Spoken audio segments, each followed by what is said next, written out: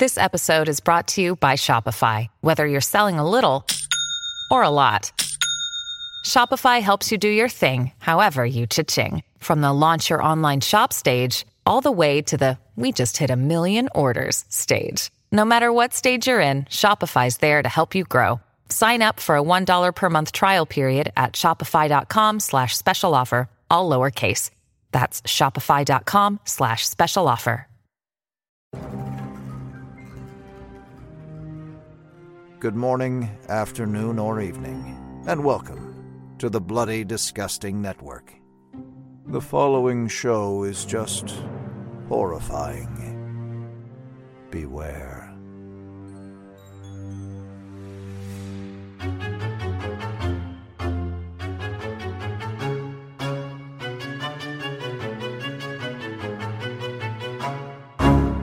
Holy shit. Look who got beat with the ugly stick. Is that you, Bob?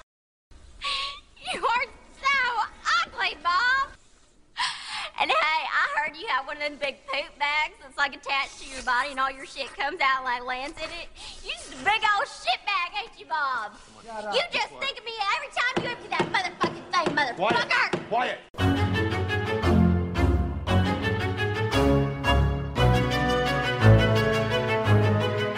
And welcome back to Horror Queers.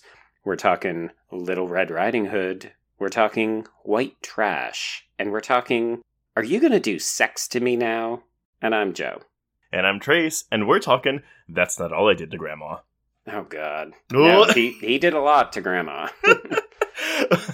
Everyone, we are discussing Matthew Bright's film, Freeway, from 1996, starring Reese Witherspoon and Kiefer Sutherland, and a slew of other soon-to-be famous people. So many famous people. It is kind of shocking. When you take into account what subject matter this movie deals with, the fact that they got, okay, again, it's a lot of would-be famous people, but then you have Brooke Shields in this movie. What the fuck is that? Oh, I feel like I know exactly what she's doing in this film, but it did help that you cued me to look at this film as a bit of a darker John Waters movie. Yes. It's kind of like a modern for 1996 exploitation film.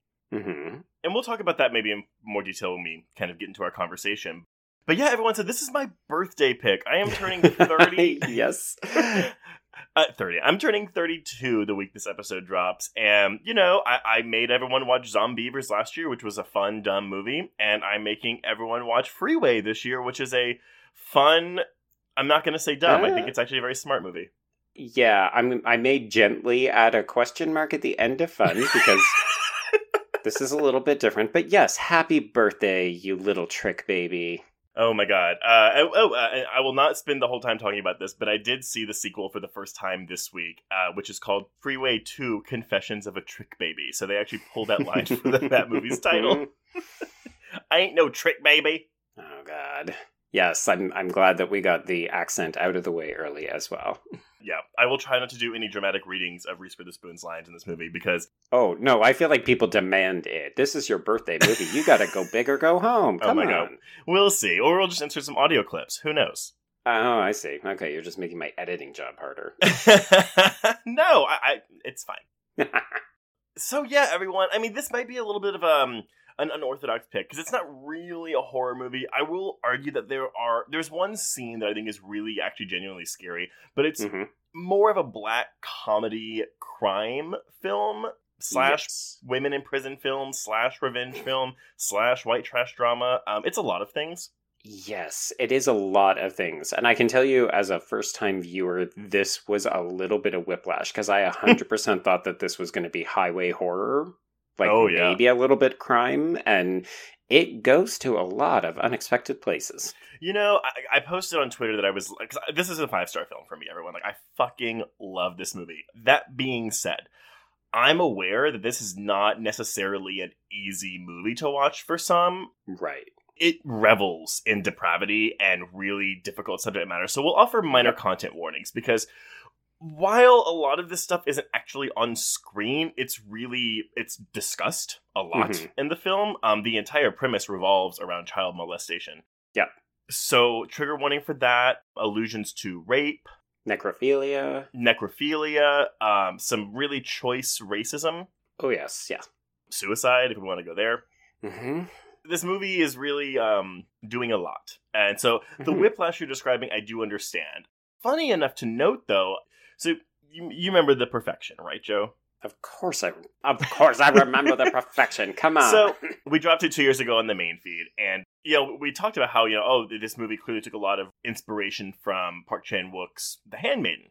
Mm-hmm. And while that is true, I did find out that one of the co-writers, Eric Carmelo, who was a guest on our American Psycho episode, that he loves Freeway, and actually he took a lot of inspiration from this film when co-writing The Perfection. I'm sorry.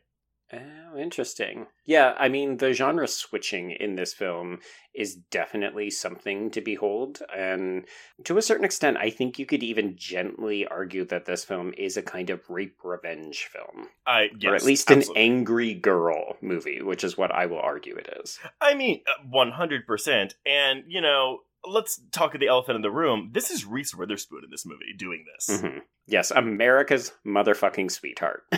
Before, at this point, she was only really known for doing this movie, The Man on the Moon, but she hadn't really broken out. This is 1996. She was going to do Cruel Intentions. Well, no, Cruel Intentions was 99, actually. So yeah, I think Pleasantville would be the next big thing, right? Yes, and I actually think in that movie she gets the and Reese Witherspoon credit. Oh, really? Good on her. Mm-hmm. Okay. But yeah, no, this is America's sweetheart Reese Witherspoon cursing like a sailor. Probably worse than a sailor, and just being a lot. Yeah. So Trace, tell me about the genesis. Like, when did you first see this film? Did you immediately fall in love with it? How did it all go down? I did. So, Joe, we've discussed, I have a thing for women behaving badly, for women saying bad things. If you got a woman saying fuck and cunt and shit, like, I am pretty much sold on it. Right. But I'm aware if it's bad. Let's look at American Horror Story Coven, which is filled with women behaving badly, but it's a shitty show. I have to get in one Coven dig. There we go. Okay. It's my birthday. Let me have it. Right. You got it. I saw this in high school. I was probably 17 when I saw it for the first time. It was one of those Netflix disc rentals. I don't know why I watched it. I must have read something about it because everyone, as we alluded to last week in our preamble to the taking of Deborah Logan, the cover for this movie makes it look like a really bad direct-to-DVD, like Fast and the Furious sequel. Yeah, it ain't good. Yeah, and so I always remember seeing the box and I was like, oh, that looks like shit. Y'all look it up because it's terrible. It's not representative of this movie at all. No. And I think I read something about how Reese Witherspoon was profane in it, and I was like, I guess I'll watch it. So I rented it, and it was immediate love for me. I fucking fell in love with this movie. I will say I have not watched this movie in at least 7-ish years. I loaned my DVD to a friend in high school, and she said she would watch it, and she never gave it back. So I still have not received it.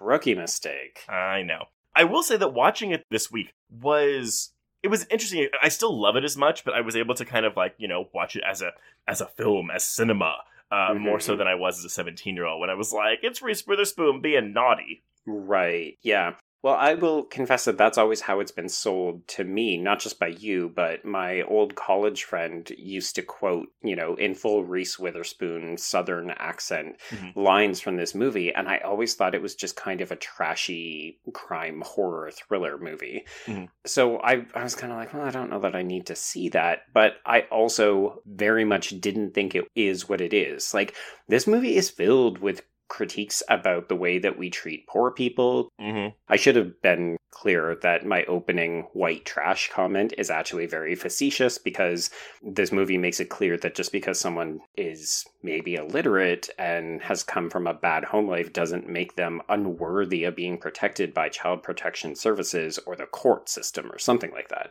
Like, there's a lot of shit going on in here, but it's wrapped around a very profane Reese Witherspoon and a very comically, what do we call this mouth prosthetic that Kiefer Sutherland sports for the back half? I don't know, but I fucking love it.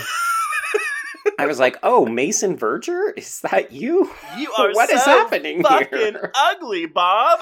Oh my god. Yeah, so it's really easy, I think, to dismiss this film as being just dumb and gross and rude. But when you said John Waters, you hit the nail on the head for me, because there's some smart savvy commentary going on here, but it's wrapped in an exploitation package. It really is. This film it's a cult following. It's a cult film. This film has a sizable cult following. Also a sizable queer following. Like Roman Kimienti, former guest on our Poltergeist 2 episode / co-director of Scream Queen, My Nightmare on Elm Street, reached out to me and said, this is like 100% one of the 5 films that I think made me who I am today. Oh, wow. Okay. I can see it. I've received so many responses from gay men specifically that are like, oh my god, I love Freeway. And you could say, oh, it's just because it's a woman being a bitch. And right. I think that's a really surface level generalization. For some people, it's probably true. For me, for a long time, it was very true. But sure. I do agree with you. There's a lot going on. And there's the last kind of warning I'll do, but I'll echo, like what we did in The Quiet. We will probably be laughing a lot in this episode. That is not to say that we are taking the subject matter that we gave content warnings for earlier lightly.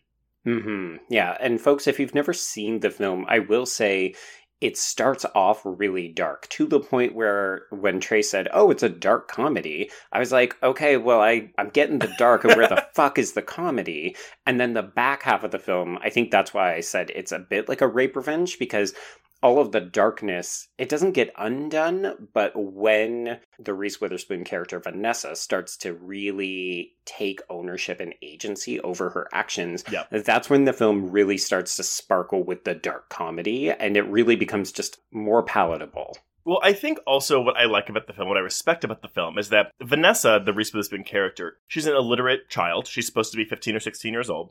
Mm-hmm. She was 20 when they filmed it, I think. But the film never treats Vanessa like she's less than. The film always seems to have utmost respect for Vanessa, unlike everyone else in the film. And I think if Vanessa had been the butt of the joke, then that would have made this film very nasty. Yes, and I think unbearable to watch. 100%. So there's a distinction there. Now, you mentioned that, we both mentioned that it's kind of an exploitation film, and so I think that's a word that gets tossed around a lot to describe some films, and so in case people aren't familiar with what that means, I have a brief history lesson. Okay. So basically, an exploitation film is a film that attempts to succeed financially by exploiting, current trends, niche genres, or lurid content. Exploitation films are generally low-quality B-movies, which you could absolutely see in the filmmaking of this film. Sure. They sometimes attract critical attention and cult followings. Apparently, Night of the Living Dead was considered an exploitation film.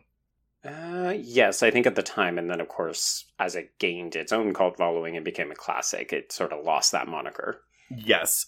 So they may feature suggestive or explicit sex, in this case it's suggestive, sensational violence, drug use, nudity, gore, the bizarre, I love that, destruction, rebellion, and mayhem. So see Roger Corman. Basically. So they were popularized in the 60s and 70s with the general relaxing of censorship and cinematic taboos in the United States and Europe. The MPAA cooperated with censorship boards and grassroots organizations in the hopes of preserving the image of a clean Hollywood. But the distributors of exploitation films operated outside of this circuit and often welcomed controversy as a form of free promotion. So it's your old oh my god, this is not good for the children. Cool, everyone goes to see it. Right, yeah. The notoriety will bring in big business from all the people who are like, ooh, it's too racy. Well, and one thing that I actually thought was really interesting was the producers of these films, they use these elements to attract audiences lost to television. Because again, you're looking at the 60s and 70s. I mean, television had obviously been around, but people were choosing at this point to stay home and watch TV instead of go to the movies. So to get them out, they were like, come look at this stuff that you'll never see anywhere else. Right, yeah, because we could never get it onto TV. In the 1990s, academic circles started referring to exploitation films as para-cinema. Now, exploitation is a bit loosely defined because it has more to do with the viewer's perception of the film than with the film's actual content. Because again, what is disturbing to someone may not be disturbing to someone else. Sure. Titillating material and artistic content often coexist, as demonstrated by the fact that art films that failed to pass the Hays Code were often shown in the same grindhouses as exploitation films. I feel like we discussed a film that did something similar. Oh, similar to Island of Death. That was a film where, they had cut out so much stuff. They cut out 13 minutes of footage that removed all the exploitative elements, and they released it as a softcore porno, and it failed there. But when it got reputation as a video nasty for, it's too controversial, that's when people started to care about it. Right, yeah. They do share the fearlessness of acclaimed transgressive European directors in handling disreputable content. Right. Many films recognized as classics actually contain levels of sex, violence, and shock typically associated with exploitation films. Such examples would be Stanley Kubrick's A Clockwork Orange, Todd Browning's Freaks, and Roman Polanski's Repulsion. The audiences of art and exploitation film are both considered to have tastes that reject mainstream Hollywood offerings. And boy, oh boy, Joe, does Freeway fall into that category? Well, I mean, the other thing, you know, I mentioned offhand Roger Corman, but you did talk about the rise of this in the 60s and 70s when it was like independent producers, which I feel like is something contemporary audiences are less familiar with because you don't see a lot of independent productions anymore, right? Like most of the movies that we talk about, even on the podcast, are coming from Blumhouse. It's IFC Midnight. These are all proper established distribution/production arms. Yeah. So something like Freeway, you can see it not just in like, oh, it's a lower quality production because this is made by an individual who didn't have a ton of money, but it's like, this is something that literally could not be made within a studio system because it would be immediately, oh God, no, we can't say this. Oh God, we can't do that. And so that's the thing. So this movie got a very, very limited theatrical release. It did premiere at Sundance in January of 96, but it actually got distribution rights sold to HBO. So this is an HBO original film that premiered in June of 96 and had a very tiny theatrical release, I'm assuming probably in like LA and New York. Maybe, yeah. Like 2 months later in August of 96. Right. And folks, if you don't know your HBO history, this would have been before they really broke big in the television circuit. So they were actually well known for basically just rescreening movies and debuting original films of, you know, like we cheaply acquired it at Sundance. So you're mostly right. HBO's first 1-hour dramatic narrative series was Oz, and that was in July of 97. Okay. Before Freeway came out, though, so basically during the 90s, HBO began developing a reputation for high-quality and irreverent original programming. It was throughout this decade that the network experienced increasing success among audiences and acclaim from television critics for original series like Tales from the Crypt, Right. Dream On, Tracy Takes On, Mr. Show, and Arliss. Yeah, see, almost all of those, with the exception of Tales from the Crypt and the second one, I don't know what the fuck Dream On is, but the other ones are all comedies, so... They are. And also the Larry Sanders Show. Right, okay. So like sketch comedy, and then horror. Right, but when you take in that kind of irreverent original programming, it's like, I wonder if... I'm sure someone saw Freeway at Sundance, and they were like, oh, this is that irreverent kind of like boundary-pushing thing we want, and that's why they snatched it up. Well, yeah, because, I mean, obviously HBO is also a paid cable subscription model, right? So they need to have some kind of it factor that is going to get people to open up their wallets. Like, it wasn't always HBO fucking Max with insert 8 million different television properties that they're releasing this year. But yeah, so not much production history here. I do have a quote. So, writer-director Matthew Bright. Now, I do not know if he is a queer man. I am speculating that he might be, but I have no evidence to the fact. I tried to research him, and there's honestly not a lot of information about him. Okay, so what we're saying is, internet sleuths, let us know, and/or Mr. Bright, if you're listening, let us know. Yeah, for sure. I mean, if you're not gay, it's totally fine, but I hope you are. We'd like you more if you were, yeah. That's how this game works. So around the time, so this is 2013 actually, BuzzFeed, this is around the time, I don't know if you remember this, Joe, but it's when Reese Witherspoon and her husband were arrested. I'm sorry, what? So Reese Witherspoon's husband was, they were leaving a party, I guess, and he was pulled over and was arrested for drunk driving, and Reese Witherspoon, like, badgered the police officers and was obviously very drunk herself. Right. It kind of became a big thing. She apologized. It's all good. But I guess BuzzFeed reached out to the director because they were like, oh, this is like reminiscent of her, because the tape of her from the cop car was released online, and so BuzzFeed was like, oh, this is very reminiscent of her performance in Freeway. Oh my god. Okay. But when talking to Bright, he said, as he remembers it, the reception of the film was atrocious initially. The movie wasn't exactly as I wanted it to be. It was partially edited by some really, truly nauseatingly incompetent producers, which unfortunately limited its success. Now, one of these producers is Oliver Stone, and he is not referring to him, because Oliver Stone apparently was not able to preserve the vision because he was in Nepal when all of this was going down. He was unreachable and unable to protect the film as Bright would have liked. Okay.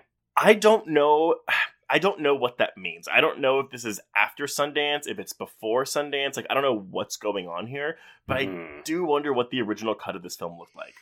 Yeah, because, I mean, the Finnish version is, it's pushing some buttons and boundaries. So to think that it was a harder cut than this, presumably, is interesting. Very interesting indeed. I will say also that, so Bright now lives in Mexico. I do know that fact. And apparently he is famous in Mexico because Freeway is famous in Mexico. Oh, wow. Can you imagine having that kind of reputation where you're like, oh yeah, I'm famous in Mexico? I know. Just a little movie I directed. Freeway, you may know it. Famous in Mexico. Yeah. So, moving into reception at the time, we're looking at a budget of about $3 million, which, honestly, this looks cheaper, but I think by design? Okay. Yeah, I don't know. I don't know. It looks cheaper, but also I'm like, we don't know what $3 million gets you. No, I'm going purely by my basic bitch status here. Right. Reviews actually were positive when this film came out. We're looking at a 76% on Rotten Tomatoes with an average score of 6.9 out of 10 and a Letterboxd score of 6.8 out of 10. I'm surprised. Well, yes, I agree. So you had some naysayers. So like New York Times and Los Angeles Times both gave it pretty negative reviews. Los Angeles Times, we're looking at Mr. Lawrence Van Gelder. That's a fun name. Rather than seeming classic, Freeway appears to be another filmmaker showcase, a derivative apprentice work that displays familiarity with cinematic literature, attracts support from established artists like Oliver Stone and Danny Elfman, who did the score, right, and raises hopes that in the future its creator will make a powerful original art. Reveling in bloodshed and dark human nature, unabashed in its language, set in California in the sort of family commonly known as white trash. Now, Los Angeles Times, Mr. Kevin Thomas, as Bright works out the Red Riding Hood plot through various twists and turns, he makes the point, rather heavily, that an outspoken teen with a low-class background and a shoplifting record to boot has no credibility when coming up against a grievously injured, well-off pillar of the middle class like Wolverton. Danny Elfman's intense score contributes crucial energy, John Thomas's camera work is first-rate, but the ambitious Freeway ends up merely trashy. You say trashy like it's a bad thing, sir. Well, that's the thing. I could absolutely see someone watching this movie and being like, what the fuck am I watching? I actually made my sister watch. I've been telling her to watch it for years, and she finally sat down and watched it this week, and she messaged me like halfway through and was like, this movie is crazy. It's a bit cuckoo bananas, yeah. Yes. But, Joe, it actually got 2 thumbs up from Mr. Siskel and Mr. Ebert. Well, because it's an art film, Trace. You know, it's not a horror film. So this film was actually compared a lot to Pulp Fiction when it came out. Okay. I see more California, but sure. Okay. Yeah. Dude.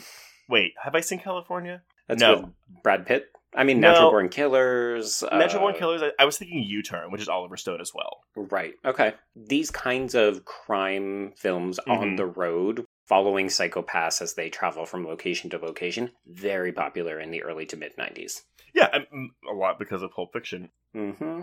But yeah, Ebert gave this movie a 3.5 out of 4. He says, it plays like a cross between the deadpan docudrama of Henry, Portrait of a Serial Killer, and the berserk revenge fantasy of Switchblade Sisters, which, by the way, is one of Quentin Tarantino's favorite films. Right. It seems aimed at people who loved Pulp Fiction and have strong stomachs. Like it or hate it, or both, you have to admire its skill and the over-the-top virtuosity of Reese Witherspoon and Kiefer Sutherland as the girl and the wolf. Now, Ebert liked to do this thing, which is kind of belittling genre films in his reviews when he gave them a good review. He did the same thing with Devil's Rejects, where he was like giving a disclaimer like, y'all, I'm giving it a good review, but don't write me hate mail. Oh, God. So he wrote in this review of Freeway, this is like 1996, 1997, occasionally an unsuspecting innocent will stumble into a movie like this and send me an anguished postcard, asking how I could possibly give a favorable review to such trash. My stock response is Ebert's Law, which reads, a movie is not what it is about, it is about how it is about it.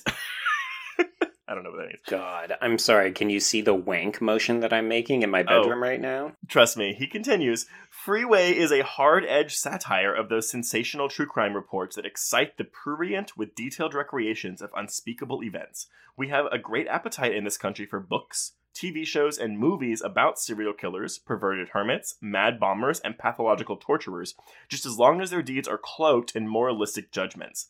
We pant over the pages before closing the book and repeating with Richard Nixon, but that would be wrong. Freeway illuminates our secret appetites. Like all good satire, it starts where the others end, and its actors wisely never act as if they're in on the joke. Reese Witherspoon is as focused and tightly wound here as a young Jodie Foster. She plays every scene as if it's absolutely real. Sutherland places early scenes with the complete confidence of a man walking in the trance of his obsession. His bizarre wounds make him a figure of parody in the later scenes, but he plays them with complete conviction too. All the way up to the end, which is, shall we say, not only predictable, but obligatory. And the ending was his main complaint with the film, because you know Little Red Riding Hood, you know where it's going. And he also complained that it tried to be too cutesy at times. Okay. So anyway, I think, again, when you're looking at a movie like this, which is, again, a modern exploitation effort, to get critically praised, essentially, with a couple like standouts that are like, it's not that good. Mm-hmm. No, it's interesting. I mean, I wouldn't have thought that it would have the positive reviews that it does.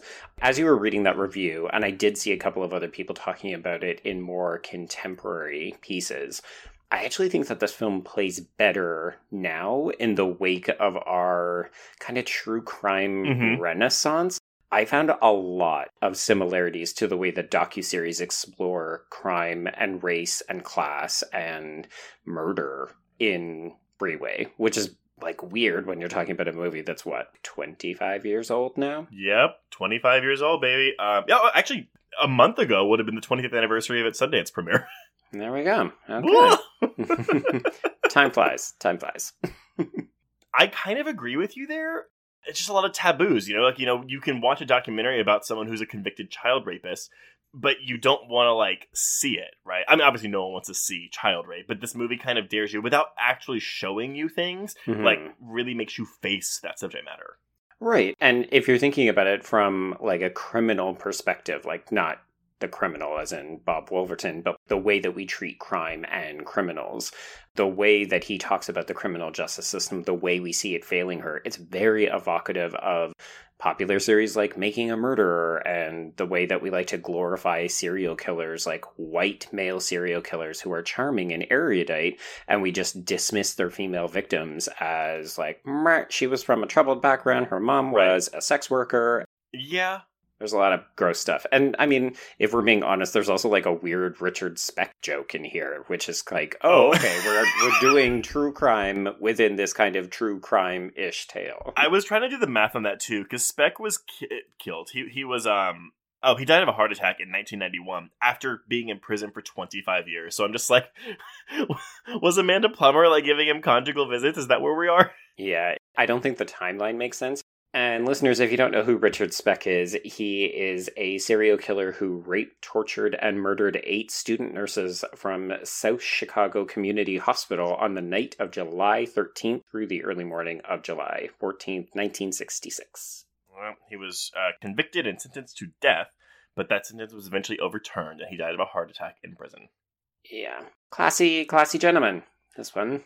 But yeah, I don't really have much more to say. Honestly, the only really fun kind of connection I have, because I find it fascinating that Danny Elfman was the composer on this film. It's an odd one. The weird connection. So Matthew Bright wrote a movie called Forbidden Zone. It's from 1980. And that film, which, by the way, co-stars Susan Tyrrell, who is the nutty mother in Butcher Baker, Nightmare Maker. Right. Former episode. Go back and listen to that one. Yep. But that movie was directed by Richard Elfman, a.k.a. Danny Elfman's brother. Oh, okay. Yep. It's all a rich tapestry, isn't it? Very much so. Yeah, way more stuff to talk about than I thought before we got to the plot. So let's jump in with this plot. Okay, so we begin with animated credits depicting Little Red Riding Hood being chased by the wolf, just in case you didn't know that this was a Red Riding Hood narrative. Do you like this, or is it too on the nose for you? Well, it's tricky because I knew that that's what the story was. If you just knew the title Freeway, you wouldn't know to associate that, but then these title credits cue you to that. But because I already knew that, because literally every review of this movie talks about it, I was like, oh, okay, yeah, we're doing this. I mean, even if you don't have this opening credit scene, it's pretty obvious. I mean, the second she gets the red basket as she leaves the trailer park. Mm-hmm. Yes, on her way to Grandma's house. And I mean, I definitely chuckled when he introduces himself as Bob Wolverton. Oh, that's what I was going to say earlier. I think the name, that his name is Bob. Let's remove the Wolverton. Just that it's Bob is the funniest fucking thing to me. When she is just saying Bob constantly, it is hilarious. Well, it's also the most, like, mundane. Like, you almost expect that they would have called him Joe, because it's like, he's so anonymous and so every man in this, right? Is that some, like, kind of issue you need to work out with yourself? No, it's like when people... Like a John Doe. Oh, John Doe. No. Oh my God. Freudian you said there, I guess. Joe. Oh my God, keep that in. For some reason I was like, no, it's a Joe Doe. And then it's like, no, that is not right. Oh my God, Joe Doe. Oh my God, I love it. Changing my Twitter profile immediately. Joe Doe.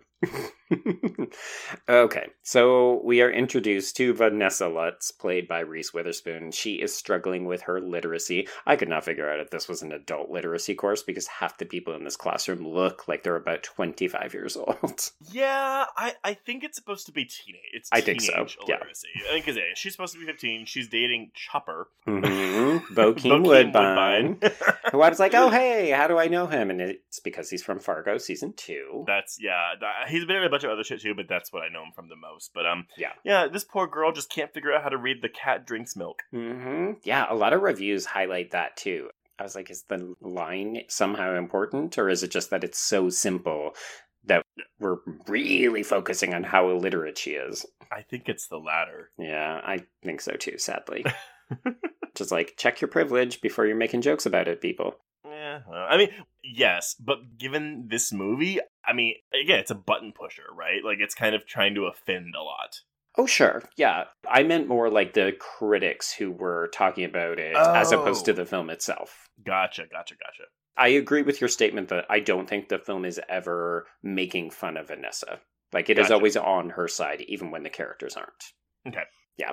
Okay, so she and Chopper leave the classroom on his bike, and they run into her mother, Ramona, who is played by Amanda Plummer, in a very Amanda Plummer role. Yeah. Yes, a fucking methed out sex worker. Yeah, so she is soliciting on the street, which is not impressing Vanessa, because Vanessa was like, hey, Mom, I thought you were going to stop doing this. I agree with what you said earlier, though, where, like, these early scenes, I mean, not even with subject matter, but just with the way it's filmed. Like, it's filmed... It looks so cheap. It looks almost like a home movie. Like, he's just holding the camera. Like, the way he follows people into the motel they're staying at. Yeah. Living at. Yeah. It looks like a really cheap B-movie in these early scenes. Less so later. I don't know if that's intentional or not, but it looks cheaper earlier. Yeah, I wouldn't be surprised if it was intentional, if only to really drive home the point that this is a destitute situation. Like, she has a terrible home life. She is probably not headed for a good future because she can't get the education that she needs to elevate her life. So this whole opening segment, even though it's kind of like warm and sunny, but it also looks desaturated and a little bit gross and just, like, her situation is, Yeah, it really is. It really is. Yeah.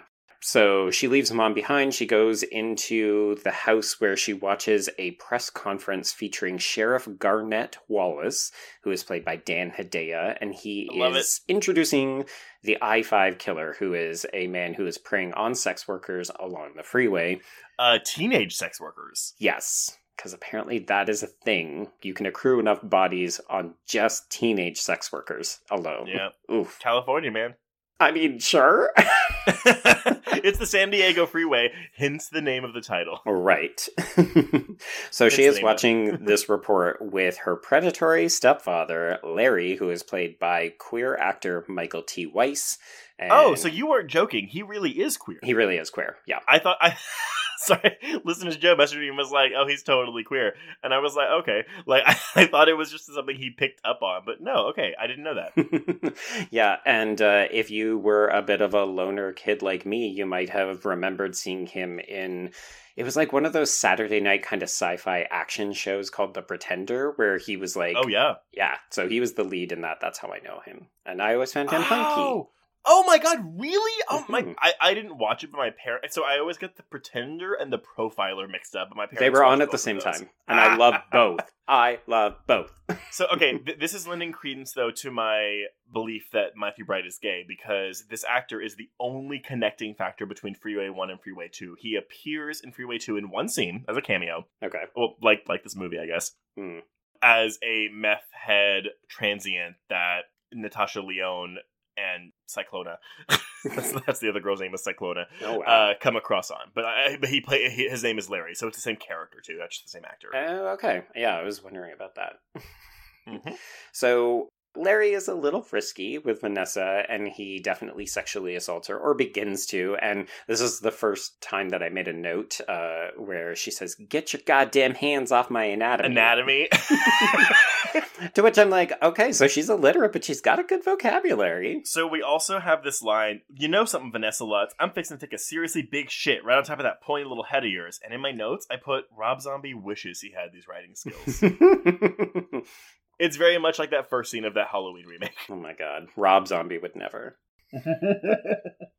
Okay, so yeah, unfortunately, while all of this is happening, Amanda is outside getting arrested in a prostitution sting.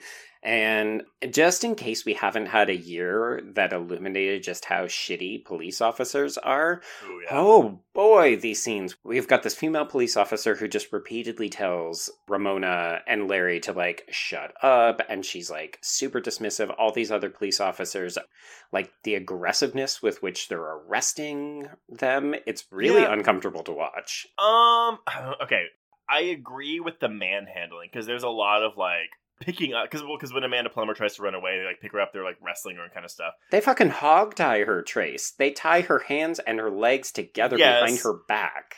Yes. She's also, like, again, super high on meth, acting not okay. Right. And belligerent. As is Larry. Once they get on the couch and they're just like... That's what they do. So... Okay.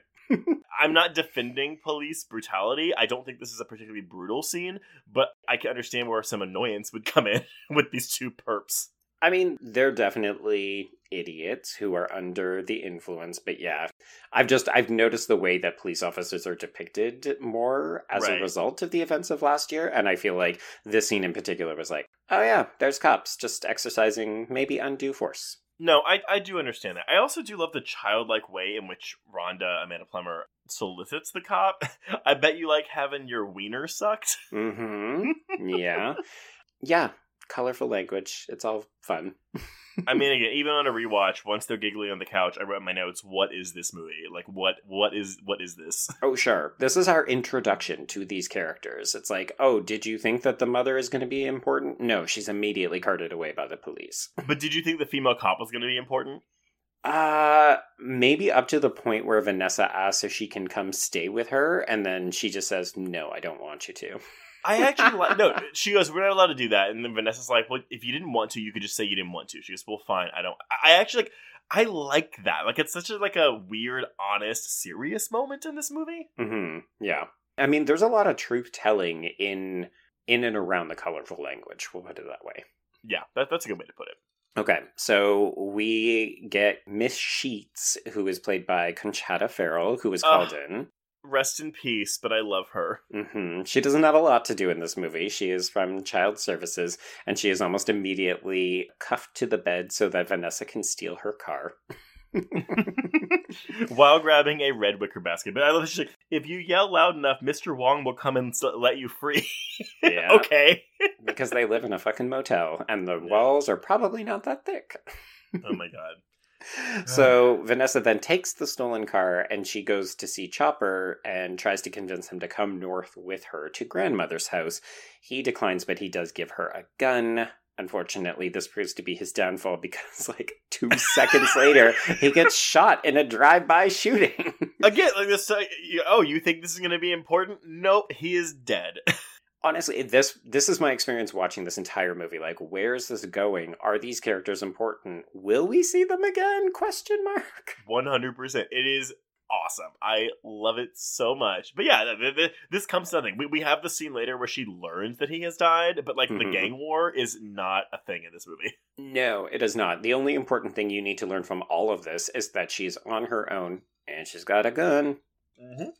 All right, so she is out on the freeway, driving solo. The car breaks down. This, literally everything in this movie. It's we're just getting going. Okay, no, we're going to stop. We're going to do something else for a little bit. Well, and I understand that whiplash. So, I mean, because again, I know that you're not as high on this film as I am, Joe. Is the whiplash a negative for you? I want you to be honest in this episode about what doesn't work for you in this movie. I think it's just more, it's having to constantly reposition and reframe what it is that you're watching, because it is being deliberately not confrontational, but it is testing your cinematic knowledge, because you would expect usually films will take a little while to like settle in, introduce their characters, and then in comes the conflict. And to a certain extent, that is what's happening here. Like the car breaks down and enter our antagonist, but it also feels like we've had a bunch of these false starts, and that's weird because normal Hollywood films released by the big studios don't do this.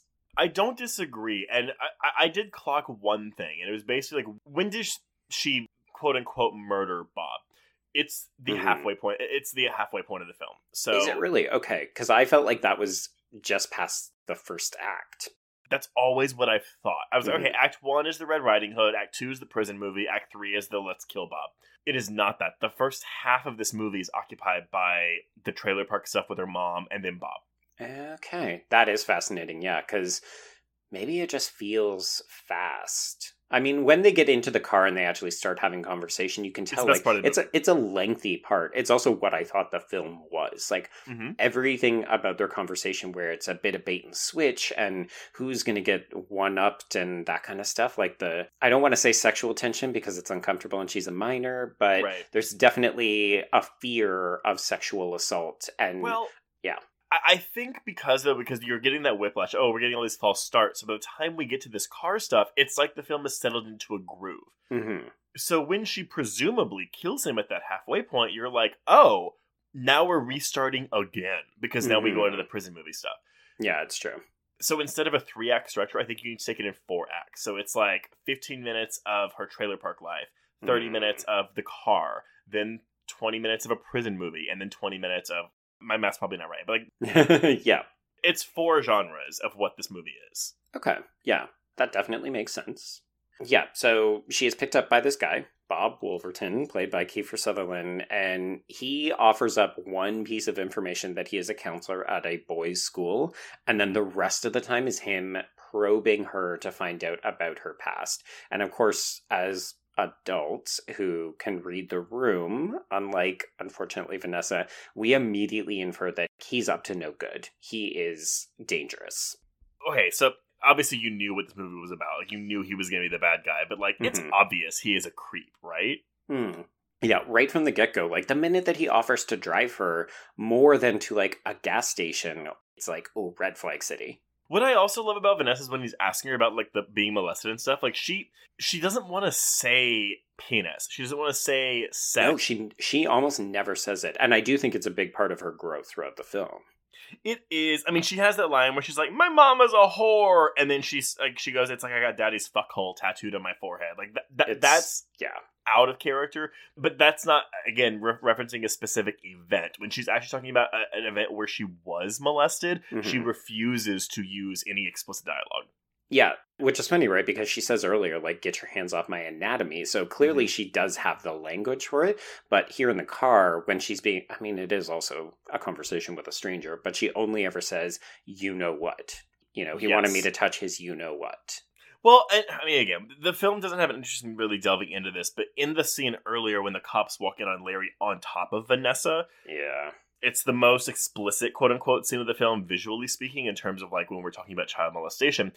But she's very much just kind of lying there. Like, I get the impression that she, like, checks out. Oh, yeah. Which is a common coping mechanism for victims of sexual assault. It's like you just go somewhere else because your mind can't handle it. Right, exactly. Ugh, disturbing. Okay. Someone who is not finding this disturbing is Bob Wolverton. He is fucking loving this shit. He wants to keep asking her questions. This is happening while they're driving, while he takes her out to dinner, while they get back in the car. But yeah, she's basically talking about how she's been in and out of foster care because her mother and stepfather have been arrested multiple times, how she's been sexually assaulted by both her stepfather as well as people within the foster care system. So we're very quickly getting this picture painted that no one gives a shit about Vanessa. So here's the thing. So while this is, again, for me, primarily a black comedy, first and foremost. This shit is dark. It is dark, but I also like that the film takes the time. It's breathing right now. It lets her talk about these things. It is very uncomfortable. Like, this is not something you would want to show to grandma. Oh, God, no. But I feel like the film is treating this as seriously as it can, and that is also adding to this whole, like, oh, this film respects Vanessa. And obviously, she's a survivor of assault. And I like that it does this. I'll stop there. I like that it does this. Yeah, no, I am in full agreement with you because I think this is necessary. We need to know not the depths of her trauma and her experiences, but like she needs to be able to verbalize them so that later on when we see her acting, we have an understanding of what she has gone through and why she is the way she is. And everyone, if you haven't seen this film, it is explicit detail of the sexual assault she's endured. Yes. When you said uncomfortable, that is right on the money. Yeah. Okay, so basically at one point though, he starts to ask her like a really inappropriate questions, and she catches on that he's taking pleasure in her responses. So again, he does this thing where he's like, oh, there's a new psychological technique that can maybe help you. It's going to be uncomfortable. Do I have your absolute trust? Blah, blah, blah, blah. And yeah. Well, first he asks her, oh, when your stepfather ejaculated in your mouth, when he forced you to give him oral sex, did you feel like a human urinal? Like, we have that. Oh my God. I was just like, what am I watching? I was your sister in that moment. Trace, what have you made me watch? No, it's very uncomfortable. And this is the switch. This is the switch right here. He goes, Vanessa, did Larry try to fuck you? And that is delivered, quote unquote, normally. And then there's like a beat. And he goes, Vanessa, did you like it when Larry fucked you? And it's like his tone shifts and you feel it. And this was the scene I was referring to earlier. I was like, this is legitimately scary. This entire, like, the next 5 minutes of this movie, I think this scene is absolutely terrifying. Yeah. She obviously notices the difference in this questioning technique. Like, credit to her and credit to the film. This is where it's like, okay, she's not an idiot. She totally knows what's happening at this point. So she figures out that he is the I-5 killer. She asks him if that's true. He hits her in the face a couple times. He chops off her ponytail with a razor. Which will come into play later. Right? And then this is when he threatens to kill her and make sex with her dead body. You gonna do sex to me now? Vanessa? I promise you, if we get really, really intimate, you're gonna be way past being offended. Are you gonna fuck me when I'm dead? Mister, I'm a person. I'm a human being. Yeah, like that drug addict fucking whore of a mother of yours. But he's doing this because he's classist. Like, that is his entire reason, or at least what he says. He says, the alcoholics, the drug addicts, like the whores, like your mother. And that's when she delivers the line, hey, I ain't no trick baby. Yeah, so maybe this is where I'll introduce a bit of a reading that I found called Pleasures and Problems of the Angry Girl by Kimberly Roberts. And it's in a collected book called Sugar, Spice, and Everything Nice, Cinemas of Girlhood. Oh my God, that's the Powerpuff Girls. I know, right? So in this particular chapter, this author, Kimberly Roberts, talks a lot about this film, Freeway, as an example of Vanessa as an angry girl. And this is part of where I started to formulate the idea that this is a bit of a rape revenge film, if only because we're supposed to take pleasure in her acts of violence, even though we're not meant to, like, think of replicating it in the real world. Right. But there's a specific part about white trash. It has a lot of obviously negative connotations, like there's a stigma to it, it gets used as an insult, and it belittles people from certain parts of the American South and Midwest, right? Yeah. Not exclusively, but basically it's a very classist insult. If you're not intelligent, if you're poor, but it's important that it's white still, right? Like there's a racial connotation to that. So Robert says, despite the film's reliance on signifiers of white trash, the fact that Vanessa's grandmother lives in a trailer park, for example, or that Vanessa speaks with an inexplicable Southern hillbilly accent, despite the fact that she has lived her entire life in Southern California, Bright seems to be evoking this rhetorical identity not to solidify the boundaries between black and white, rich and poor, but rather to make them less discrete. In fact, the film suggests that intra-racial solidarity might be a means to dismantle class and race-based hegemony.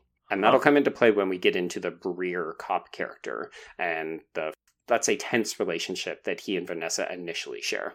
Well, I would also even say, like, between her and Alana Eubach's character. Mm-hmm. Hey, it's Kaylee Cuoco for Priceline. Ready to go to your happy place for a happy price? Well, why didn't you say so? Just download the Priceline app right now and save up to 60% on hotels. So whether it's Cousin Kevin's Kazoo Concert in Kansas City, go Kevin, or Becky's Bachelorette Bash in Bermuda, you never have to miss a trip ever again. So download the Priceline app today. Your savings are waiting. Go to your happy place for a happy price. Go to your happy price, Priceline. Okay, so back to the car. Just consider that the reason that Bob is doing this is because he is upper middle class, and he considers her inferior because she is quote-unquote white trash. She is also quote-unquote an absolute fucking moron. Oof. Mm-hmm. It's so telling, right? He doesn't see any value in her because of what, like 5 minutes of conversation?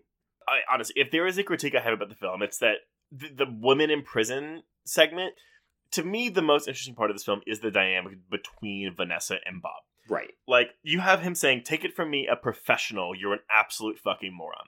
Mm. He has to throw in the professional, right? Because he has to feel superior to her. Oh, yeah, of course. But it's... we do miss that. Like, we don't see them reunite outside of the courtroom scenes, which we will totally get to in a second. Yeah. Until the end of the movie, when she exacts her revenge. Yeah, it's a problem when you've got these two powerhouse actors really firing on all cylinders, and then you remove them, but the payoff comes a little too late, and it's a little too fast. I agree. I mean, I do like the women in prison stuff, because I like seeing, we're seeing all these women who have been treated horribly by society, like, come together and do things. Like, that's good. But I can see how it would be like, yeah, but I want the other movie. Yeah, that was a bit of my problem, and I think it'll be different on a rewatch because I'll know what to expect it. But here I was like, yeah, this is the movie I was promised, and this movie is delivering. And then very quickly, the movie will once again transition to something else. Yeah, exactly. I totally understand. Yeah. So that's basically where we are. She actually manages to get the jump on Bob because she gets Chopper's gun. So now she is holding him at gunpoint. The tables have turned, and Bob's demeanor completely changes. Love it. I think Kiefer Sutherland is really, really good in this role, by the way. To the point where literally watching this, I almost believed him. I know this movie, I've seen this movie, but like watching him like act like a little bitch. Yeah, kind of. I was gonna say pussy, but I was like, oh, what's up? Like, whatever. But I was like, oh, it's very believable. Mm-hmm. I do. She keeps whacking him with the gun. Yeah, yeah. She's like, and that's for cutting off all my hair, fucker. But like, again, he calls her a cunt a couple times, and then like, yeah, it's like, ugh. Well, even at gunpoint, so he is driving, she has the gun to his head, she's been whacking him a couple of times, and he's still able to say, well, you can do what you want, but you have to recognize you won't get away with this, and I will get us scot-free. Well, okay, so this is his problem, though. So yeah, so he is so confident, because she says, I'm going to take you to the cops. That to him, he's like, that cannot happen. So he does this class thing, where he's like, yeah, if you take me to the cops, they're going to believe me, because I'm a upper middle class white man. You're a quote unquote white trash son of a whore. Yeah. And it works, but it also like signs his death warrant.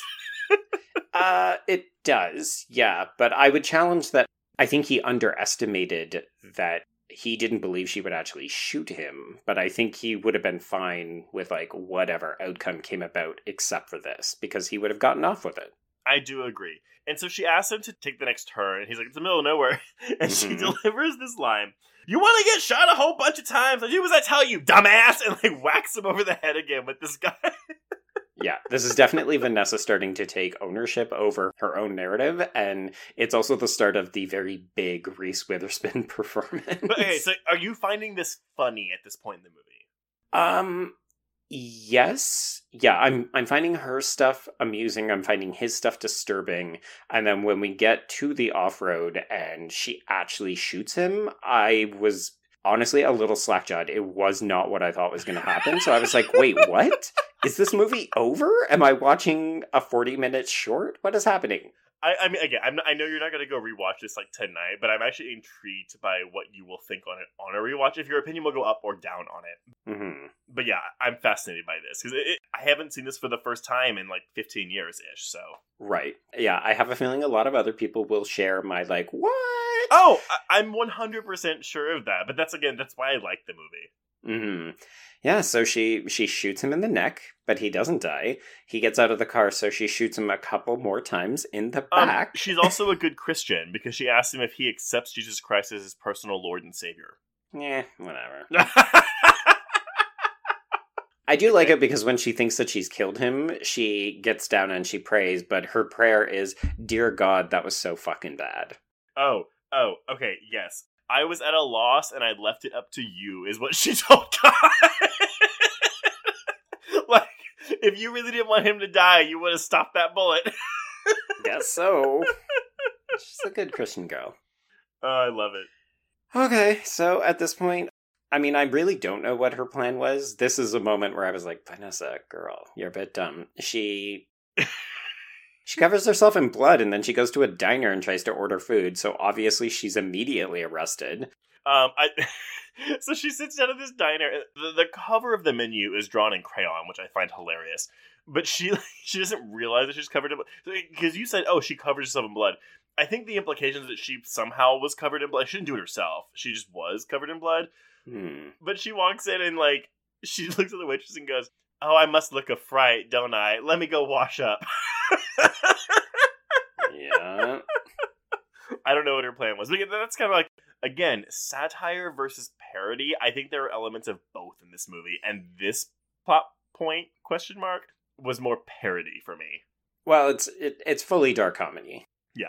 Okay, so at the same time, however, we're getting a serial killer, like, slasher movie point of view shot as Bob walks himself into an emergency room of a hospital because he is still alive. Mm-hmm. And then, Trace, I know that you love the scene where Garnett Wallace, aka the Dan Hedaya character, shows up to confirm that Vanessa is the one who attacked Bob by showing a picture of Reese Witherspoon. You didn't find this funny? I am shocked by this. No, I did find it funny, okay. But I'm not the person who tweeted it out. Oh my god. It is... So we're seeing it from overhead. Dan Hedaya is, like, putting this photo in Bob's face. Like, is this the person who shot you? Is this the person who shot you? And Sutherland is going like, ooh. Yeah, he's crying. He's traumatized. And then it cuts and we see the photo. And it's Reese Witherspoon, like, with this insane giggle laugh with her tongue out of her face. And it's the funniest reveal. Literally one of the biggest laughs I've ever given a joke in a film ever. It is the funniest fucking thing. So dumb. It's like the quintessential example of a teenage girl who is being presented as a hardened killer or something, but... No, are you sure this is the person that shot... But that's adding into the critique, right? Like, oh, this tiny little girl, like, did this to you. Mm-hmm. Yeah, and honestly, folks, if you haven't seen the movie, it kind of looks like it could be an outtake from Election. Like, this could be Tracy Flick sticking her tongue out. Oh, what year was Election? Was that 1990s? I actually realized it's not Pleasantville that would be the next film. It would be Election as the next big breakout. Oh, Election is... Oh, actually, no. No, you're wrong. It is Pleasantville, because Election is still 99. Wow, really? Yeah. For some reason, I was convinced Election was like 96, 97. So basically, Pleasantville was 98, and then she has both Cruel Intentions and Election in 99. Right. Wow. Okay. That is a career on the move right there. Yeah, and then it's like, she does whatever, and I think Legally Blonde is 2001? And yeah. That's kind of what sets off her rom-com. Oh, yeah. Yeah. That's where she becomes bankable. Yeah, that's like, oh, this woman can bring in millions of dollars. Yeah, exactly. Well, she's also the lead of that film, so. Right, absolutely. Okay, so important to note that in this hospital scene, this is where we are also introduced to Bob's wife, Mrs. Wolverton, who is played by Brooke Shields. I fucking love this character, and I wanted so much more of Brooke Shields. She is amazing. She is an idiot. The fashion is so fucking 90s. She is wearing possibly the biggest earrings I have ever seen on an actress in a movie. Yeah. It's great. Oh my god. And she's like, I want this girl thrown away. I mean, this is like your critique of like your, oh my god, I call them the tennis ball wives. Whenever I used to work in like a wine bar in the really rich area of Austin, it was a lot of trophy-wise. Mm-hmm. And they would come in on their tennis break, their break from tennis, and they would go out and they'd complain about golf grass and shit. It was really fun. So this is who Brooke Shields is for me. That sounds terrible. It's bad. If any of y'all are listening, sorry. Right, yeah. If you fall into that category, good for you. Yeah. All right, so Garnett and his partner, Mike Breer, who is played by Wolfgang Bodison, then question Vanessa. And you're just like, oh my god, Vanessa, again. She just immediately confesses to shooting. Well, she thinks that Bob is dead, too. So she's like, oh yeah, right, I shot him so many times. Hey, so they're like, we're here to talk about the I-5 killer. She goes, well, y'all can just all take a big fucking cruise, because I took care of that piece of shit. Yeah. This for me was really when like the comedy starts to hit. The scenes in the hospital and this scene, minus the racial slurs, which are obviously super uncomfortable. Everything about this, it's verging on camp because the performances are so big. See, that's interesting because, yeah, for me, it started when she gets the one up on Wolverton in the car. Like, that's when it really starts for me. It definitely starts, but this is where I'm like, okay, good. I see the comedy. Like, the comedy is consistent now. Okay, no, that's fair. That's fair.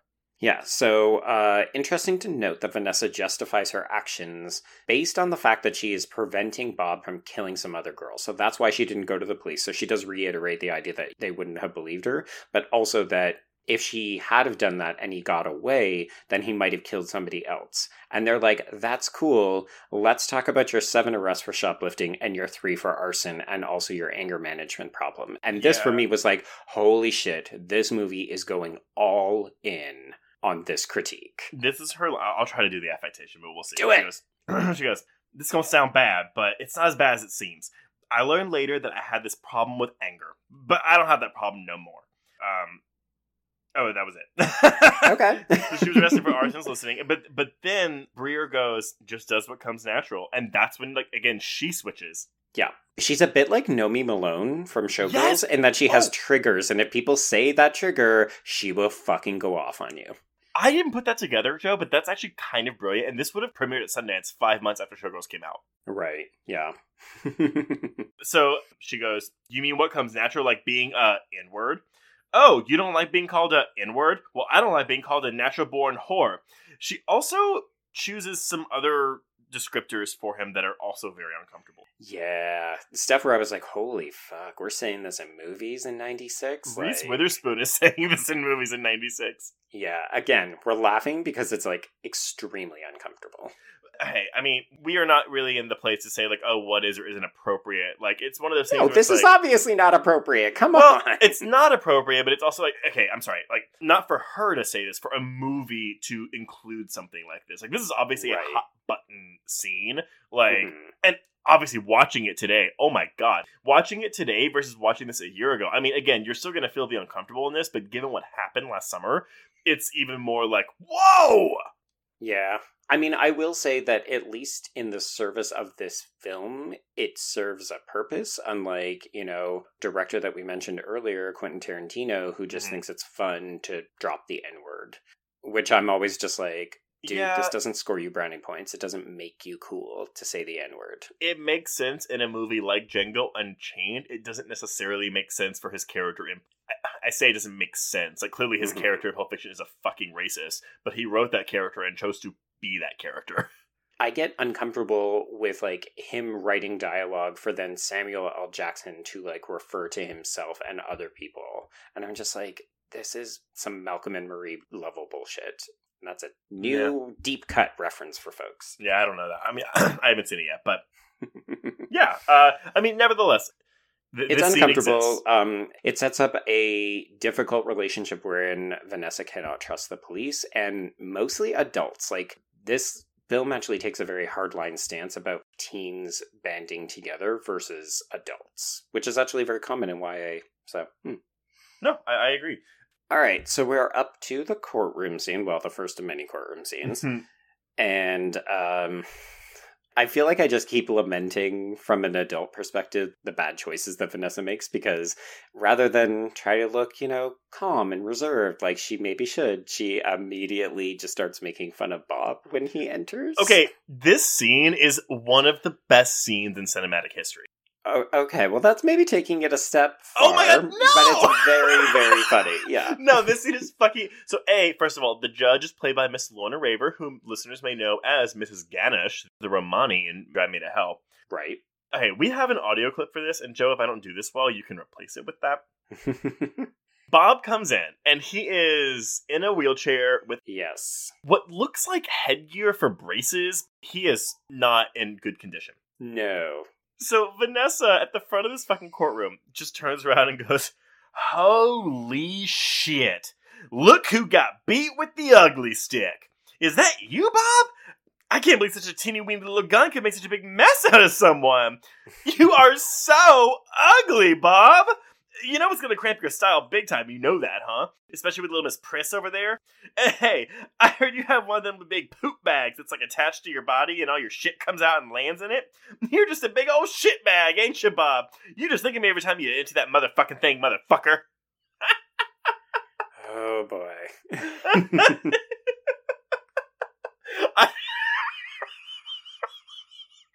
How are you not laughing at this? Shitbag. You are It's very... Yeah. It is broad. It is choice humor. That's what it is. It's too broad for you. No, it's funny. I don't have as big a reaction as you. Oh my god. When I'm watching it, I'm just like, oh, this is the scene that people always told me about when they would reference this film. It's like, it's Reese Witherspoon going off on Kiefer Sutherland in this courtroom. Oh, man. But while this is going on, they want to try her as an adult. Yeah, so that did not endear her to the judge, who asked for a psychiatric eval, maybe rightfully so.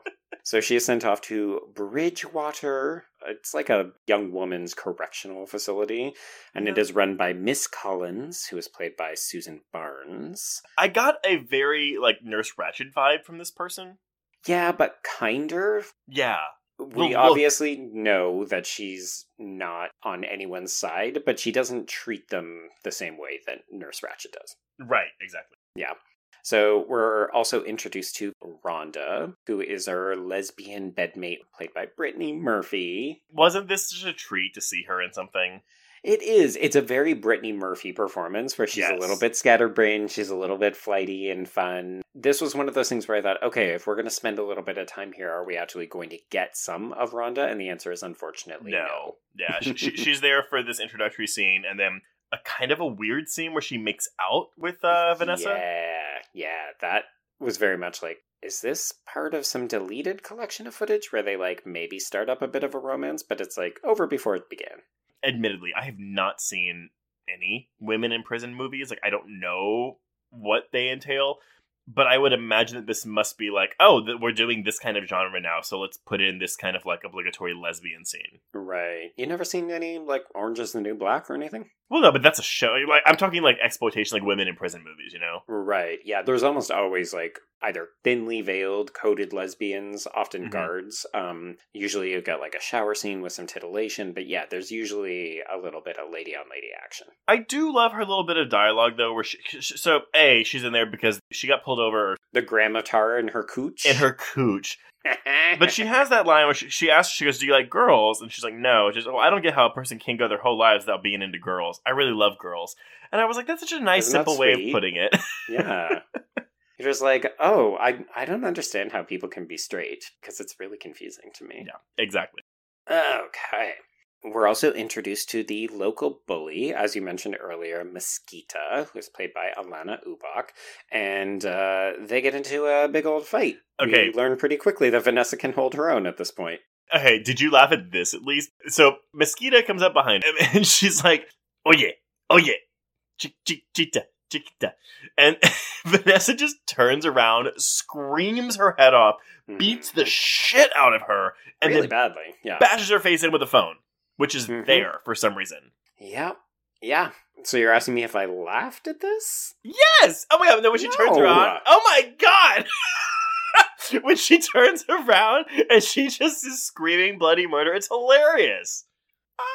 No, okay, you disagree. Okay. Listen, we'll have to pull this out. Listeners, let us know. I was more like, oh, Vanessa, what you have become. The system has changed you. That's so... That is fascinating to me. It's two people watching a movie two very different ways. Again, from Vanessa's getting the upper hand on Bob, like I'm like, okay, cool, this is fully comedic going forward. And so this whole scene is just hilarious to me. Okay, so I'm not gonna pretend like I'm a huge prude and I like didn't laugh at all. Like I was enjoying myself and I was seeing the comedy in different parts. That's not what I'm trying to imply. I was also no, it's fine. But I just couldn't let go. It's not subtle. Like it's actually very sharp critique of like all of these institutions. Mm-hmm. Not only what it's doing to Vanessa and her behavior, but how she's just repeatedly being failed. And I was like, this is just really hitting close to home after a year of all of this shit going down. I do think that's fair. And again, this may be stemming from the fact that, again, I've had this movie in my life for the past 15 years. Right, yeah. Like, you've watched this and, like, you have basked in these jokes. They've sat with you and you've had the opportunity to think about how funny they are. Yeah. Yeah, no, that's very true. So this does not go well for Vanessa. Unfortunately, she is held up by the guards. She's sedated. And at this point, Cullens, I was going to say funny, but it's not funny. Cullens doesn't even seem to spend any time with her, but then we get this voiceover that's like cross-cut between Cullens writing her report and Vanessa making a toothbrush shiv that she hides in her vagina. Yeah, she does. But Cullens diagnoses her with antisocial personality disorder, recommends that she be tried as an adult, and more or less says that they should throw away the key because she cannot be helped. Yeah. Like this kind of stuff, Trace, I was just like, holy fuck. I know it's meant to be satire to a certain extent, but it's also like, how much of this is just real? No, I don't disagree with you. It's like we are still seeing this with like Reese Witherspoon burning down a toothbrush and hiding it in her vagina. So there is comedy here for sure. Yeah. I guess I'm also thinking like it's exploitation. Right. So after she gets out and she's back into Gen Pop with the other girls, they're watching TV and they see that the Wolvertons are being interviewed on a segment about why children should be tried as adults, and the Wolvertons are being lauded as heroes. Yes, but I love this. Vanessa doesn't break. She doesn't even like say that's really fucked up. She just goes, my dick may not function, but I still have my smile. Yeah, because we haven't said it, but Bob basically can't speak normally, so he has that kind of like a voice recorder thing going on. Mm-hmm. Yeah, they keep getting letters from people like saying how like, oh, Bob, you're such an inspiration, and so yeah, right. But it's again, as he predicted, right? He gets away with it, and he looks like a hero. But it's also funny, though, because, I mean, again, like, not to, like, it's emasculating for him, because you have Brooke Shields on the news telling people, oh, yeah, he can't have sex anymore. He can't get an erection anymore. No, the news reporter goes, are you saying he can't get an erection? And she's like, yeah. And it's like, yeah. Oh, Bob, what that little gun has done to you. But then I love the coming up segment where she's like, next on the news is a couple of sweltering polar bears in Texas. Yeah, like, obviously the height of critical journalism here. We've all watched those shows, right? Like, oh, it's a human interest piece about a man who was held at gunpoint by a rambunctious teenager. Let's talk about polar bears now. I love it. It's, again, comedy. But yeah, it's good. Okay, and then we cut back to Garnett and Breer, and they are interviewing Vanessa's old friend Cherry, who is played by friend of the show. I wonder if she could swim at this point, Tara Subkoff. Oh my god. Listeners, if you don't know who Tara Subkoff is, she is the actress in The Cell who is in the titular cell. And you'll know that episode that we talked about how Carson Singh complained about her because she was not good at holding her breath underwater without holding her nose. But if you didn't listen to the episode, you should watch or not the movie #horror with Chloe Sevigny because she directed it. There we go. Okay. I love an actress who can direct. There you go. Yeah. So basically what we learned from Cherry is that a lot of the discourse around Vanessa is not entirely true, and that she had good things about her, like positive attributes, that, you know, she was dating Chopper and that was good. And it's this kind of validation that Vanessa is a fucking human being who has been let down by various systems, and she's not just like a terrible piece of shit like everyone is pretending. And also the fact that Breer sees that she was dating a black man, so they have a common interest. So he calls her a coal burner, which means she's a white girl who has a black boyfriend. Never heard that, and again, did not like it. Never heard that either. Is this supposed to signal that this is when he changes his mind about her? Correct, yes. Okay. I don't really like that either, but okay. Yeah. Actually, maybe this is when I can hop back to Kimberly Roberts' article. So she says, thus, in contrast to the earlier interrogation scene where Breer tries to distance himself from Vanessa by objectifying her and her exploits, eventually he seems to feel an affinity for her. Race and poverty do matter, he seems to suggest, even though up until this point he had been trying to deny such solidarity. Bright uses Vanessa's anger in the interrogation scene and Breer's process of discovery in the later scenes to highlight the kindred connection between Breer and Vanessa, to metaphorically think through the potential for shifting class and racial allegiances in 1990s urban America. That's I mean, I guess you're right, because this is a black man who has become a cop and he's worked his way up to get there, but we don't know his experience, right? Mm-hmm.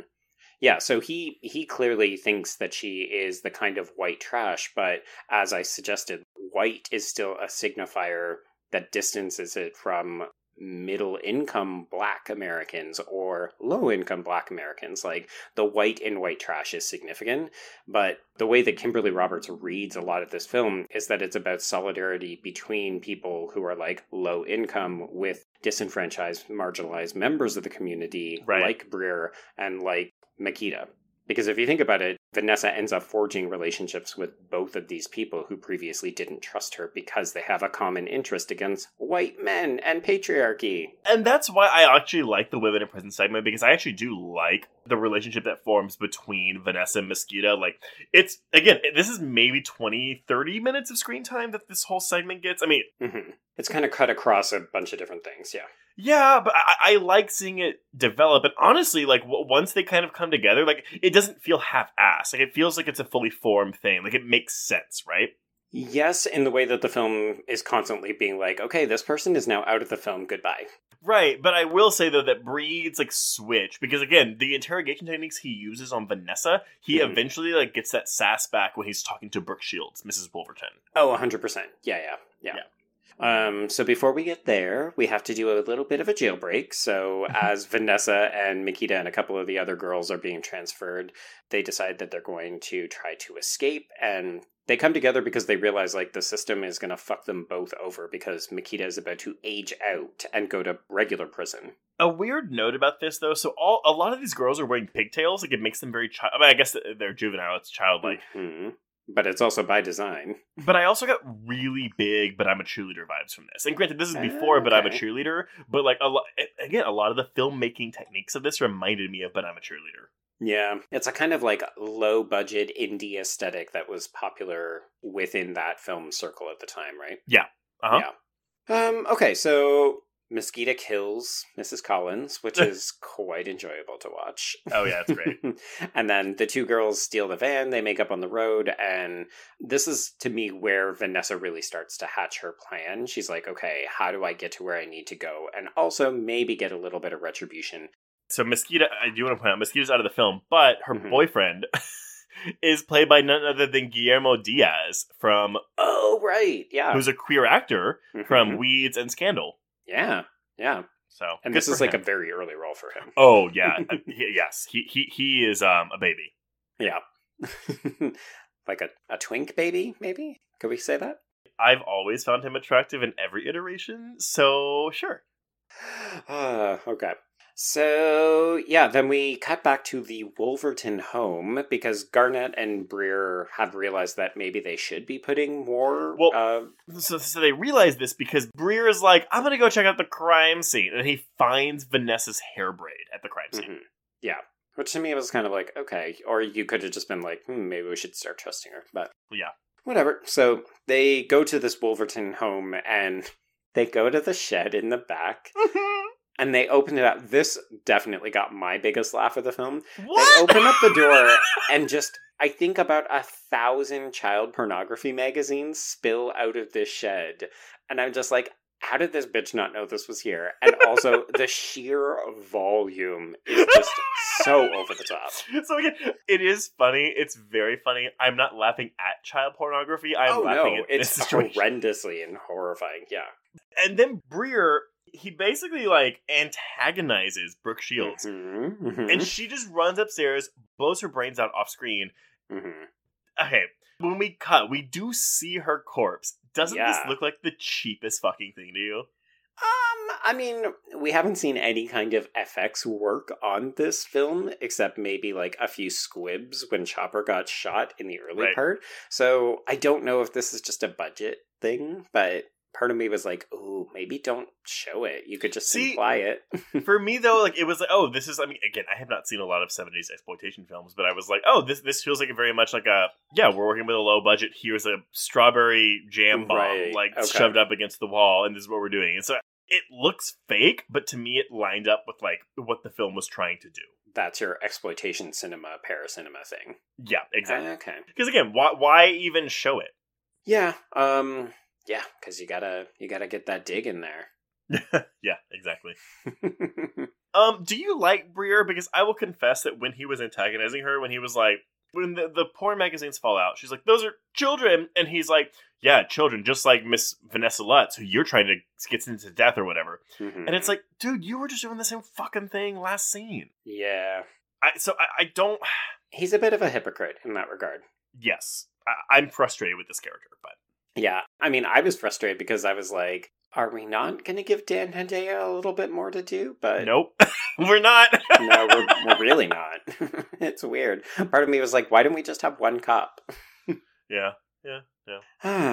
Okay, so I had a little difficulty trying to figure out if time had passed at this point, because when we returned to Vanessa, she obviously had her hair cut by Bob, but like, this is a much more mature, sexualized Vanessa. She looks older. And I get the vibe, though. So do you think she's actually hooking? No, I think she's robbing people. Yeah, that's why I'm like, I don't know if there's been a lot of time. I think this is just what she's doing. Mm-hmm. So I think it's like a week where she's like, okay, cool, I'm going to do this and get money until I can go. Right, exactly. Yeah, so she is soliciting sexo on the street from men. Sexo, yeah, muy buena. Yep. I definitely laughed when she was doing that. Oh, it's so good. And yeah, we see her robbing a man. I do like when he asks, like, why are you doing this? And she's like, she basically says it's tantamount to, like, she's owed because the world has fucked her over. Because I'm pissed and the whole world owes me. There we go. Yeah, so this is very much in keeping with the, like, angry girl, third wave feminism. Fucking claim your agency and demand / take what is yours. But it's still justified because she holds him at gunpoint and goes, give me all your money. And he gives her $5. And she's like, but I told you I was going to suck your dick for $25. You were just going to give me $5? Mr. Dirty Mouth. And this is when she puts him in the trunk. Please, I'm claustrophobic. Yeah, well, I get claustrophobic second strange dick. Get in the goddamn trunk. So good.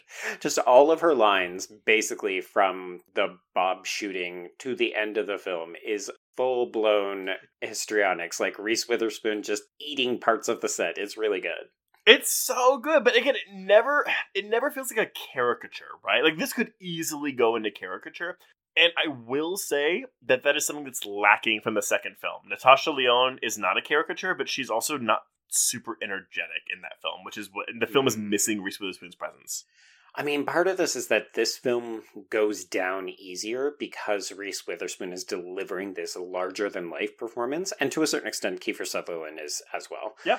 And I think without that, you would just be so much more cognizant that everything is garbage shit, and, like, this world is terrible. Yeah, for sure. Yeah. So speaking of Bob, we see him ordering soup through a straw as he plans to go to Grandma's house. And then basically, like, we're at the end of this movie. So Reese Witherspoon has been, she's ripping off men so that she can get to Grandma's house. So she takes this guy's car with him in the trunk all the way to Stockton. We get this really long, like, crane shot, too. So, like, she gets to the, when she parks at the trailer park, it's just this really long extended shot of her walking down the path between the trailers. Mm-hmm. I did write in my notes, I was like, this is really, really long. Like, this goes on forever. It's like a minute-long crane shot. And she's like, Grandma! I think we've forgotten, so I don't know if this is meant to reestablish the fact that she doesn't actually know her grandmother. She's not been here before. Yeah, exactly. But yes, it does go on for a while. Wait, yeah, because her mother threw acid in her grandmother's face for some reason. Mm-hmm. Yep, she sure did. Amanda Plummer. I love it. But not in this movie anymore. No, she's been gone for an hour. Okay, so Vanessa eventually discovers Grandma's trailer, but when she goes in, she immediately identifies that Bob has taken over Didn't her you like grandmother's that? spot. No, I mean, she's never dumb. She always figures things out. So basically, yeah, this is the most Little Red Riding Hood this movie gets, which makes sense. Bob is under the sheets wearing like a grandma cap under the sheets, and Vanessa walks in, seemingly misses Grandma's corpse in the corner. Yeah, whatever.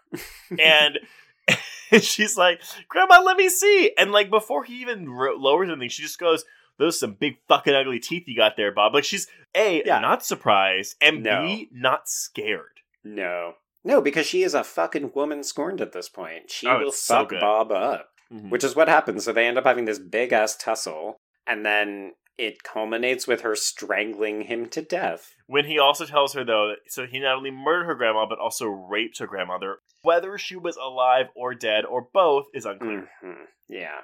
Well, considering his earlier comment of what he was planning to do to her, I took it as an after. Oh, yeah. He 100% necrophiliac'd her dead body. Yes, he verbiage necrophiliac'd her. And meanwhile, Breer and Garnett are just kind of hanging out outside, waiting for all of this to end. Okay, no, I was very confused about that because she pulls up, in the trailer park, and it's like right after that tracking shot, they pull up again immediately. So yeah, they're right on her ass. Everybody is there at the same time. Yeah, so I was like, how is this fight happening and no one knows? They're just right outside waiting. They're doing that police training thing where they're like, oh, we don't know what's happening, so everybody just kind of like hold on and we'll assess the situation, we'll make sure that all the exits are covered and so on. But yeah, so they go in and discover obviously Grandma's dead body. Vanessa is sitting outside. She asks them for a cigarette, and then they all three laugh. And again, I was like, okay, this is good because the murderer has been caught and captured, but also it doesn't displace the fact that she escaped from prison and she will still fucking go back to prison because her parents are in jail. Like, she's still totally fucked. You know what? I never thought about that, but I think the implication is because it's revealed that he is the murderer, she will not go to jail for this. Oh, you are so much more trusting of the system, sir. Yeah, maybe I am. It ends on a freeze frame of her smile, similar to that photo 90s. From earlier. So 90s. It's so good, though. I love this fucking movie. It is audacious. It is taboo breaking. It is bonkers. This movie is all over the place. I don't think there's anything you can say to fully prepare someone for what this movie is. And I really like it for that reason. Yeah, if nothing else, it's a completely unique type of film experience. You're not wrong when you say it's hard to anticipate what is going to come next or where the film is going to go. I do feel like maybe it was sold to me as not more of a comedy than it is, but I definitely didn't expect the darkness in it. Like, I thought it was going to be John Waters level darkness, not like, holy shit, wow. You know what? I do get that. I do understand. It's very depraved. It is, yeah. And it deals with some very real dark issues while having a sense of humor about it, which I get. And again, like when you're going through this whiplash from subgenre to subgenre to subgenre, it's like, oh my god, like what's going to happen? But again, for me, like even on a first time viewing, that was fun for me because I was like, oh, I don't know what I'm going to get next. This is fun. Yes. And I've seen this movie a lot. But I don't know. It's, I appreciate its audacity. Right. Yeah, no, there's definitely a lot to be respected here.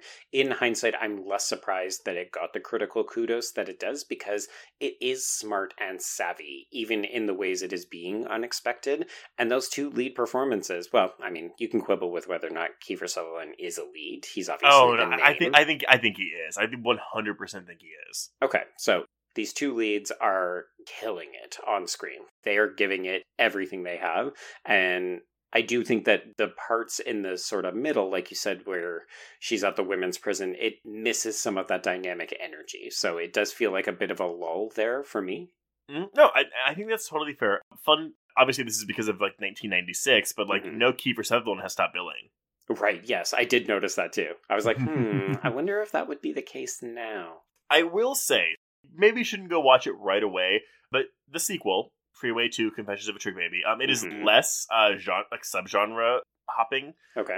it does Hansel and Gretel instead of Little Red Riding Hood. Right. And it's basically a 15, 16-year-old Natasha Lyonne is put in prison, and she meets up with a lesbian, well, who we believe is a Hispanic woman because Natasha Lyonne keeps using a Hispanic slur on her. God. Okay. We later find out that she's indigenous. Oh, God. Yep. If you want to talk problematic things, so basically they escape from prison and they're on their way, but the indigenous woman, Cyclona, and Natasha Lyonne goes by White Girl in the movie, by the way. Okay. Her name is Crystal after Crystal Meth, but like everyone calls her White Girl. Okay. Cyclona is like, we got to go back to my hometown of Tijuana because Sister Agnes or Sister someone is there. Sister Agnes, the nun, is a transgender woman played by Vincent Gallo from Irreversible. Oh, no.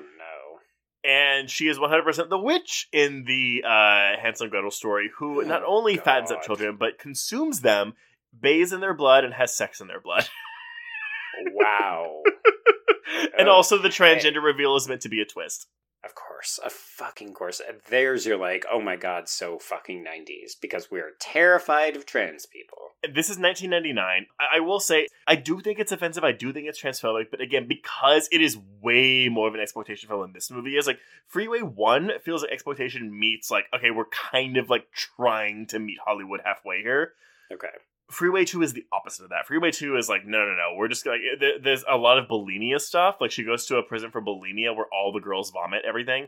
Oh, God. It's not funny. It just has poor taste, right? Yeah, it is just that. And granted, like, you can tell it's the same setup, but it's just, I gave it 3 stars, but literally when I was watching it, I was like, I wasn't getting a whiplash. I was just like, what the fuck am I watching? Oh, God. Oh, also, someone watches the movie Freeway in the movie. Oh, wait, I'm making a wanking motion again. So I don't know. I mean, it's worth watching just to be like, oh, this is what Freeway could have been. But it's just, it's very bizarre. Okay.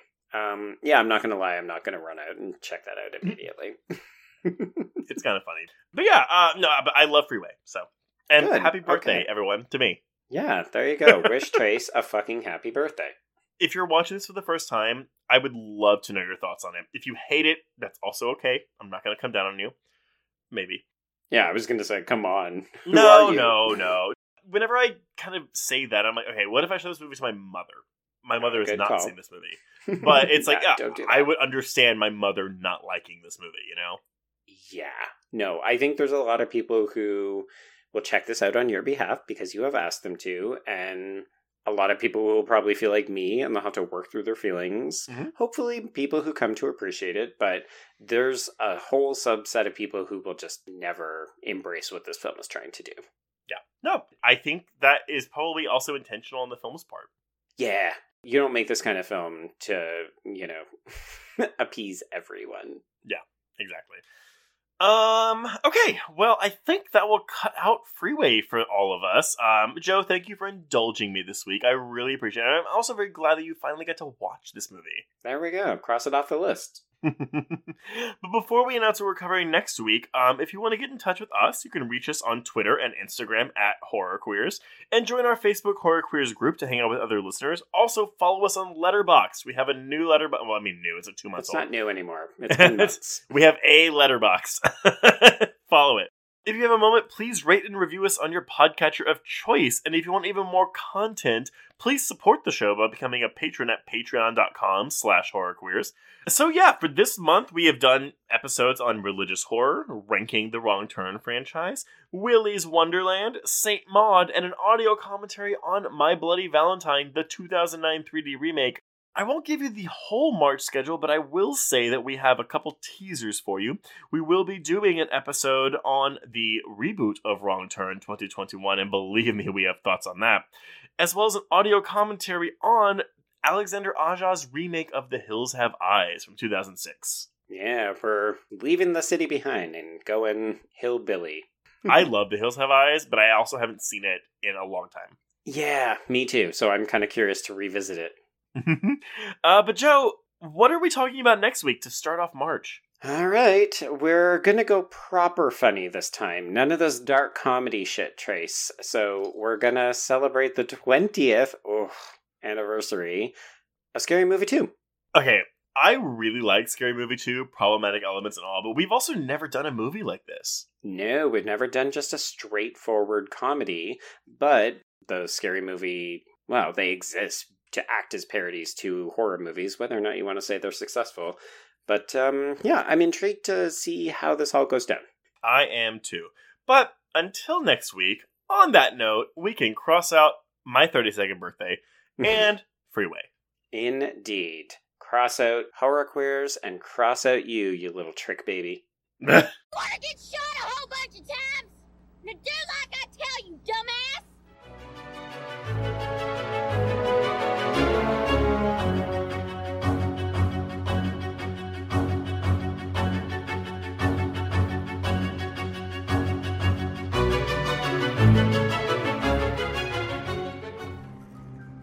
You've made it to the end of another Bloody Disgusting podcast. Congratulations. If you like our programming, consider searching for other Bloody Disgusting podcasts, such as Creepy, Horror Queers, The Boo Crew, SCP Archives, Nightlight, Margaret's Garden, Nightmare on Film Street, and more.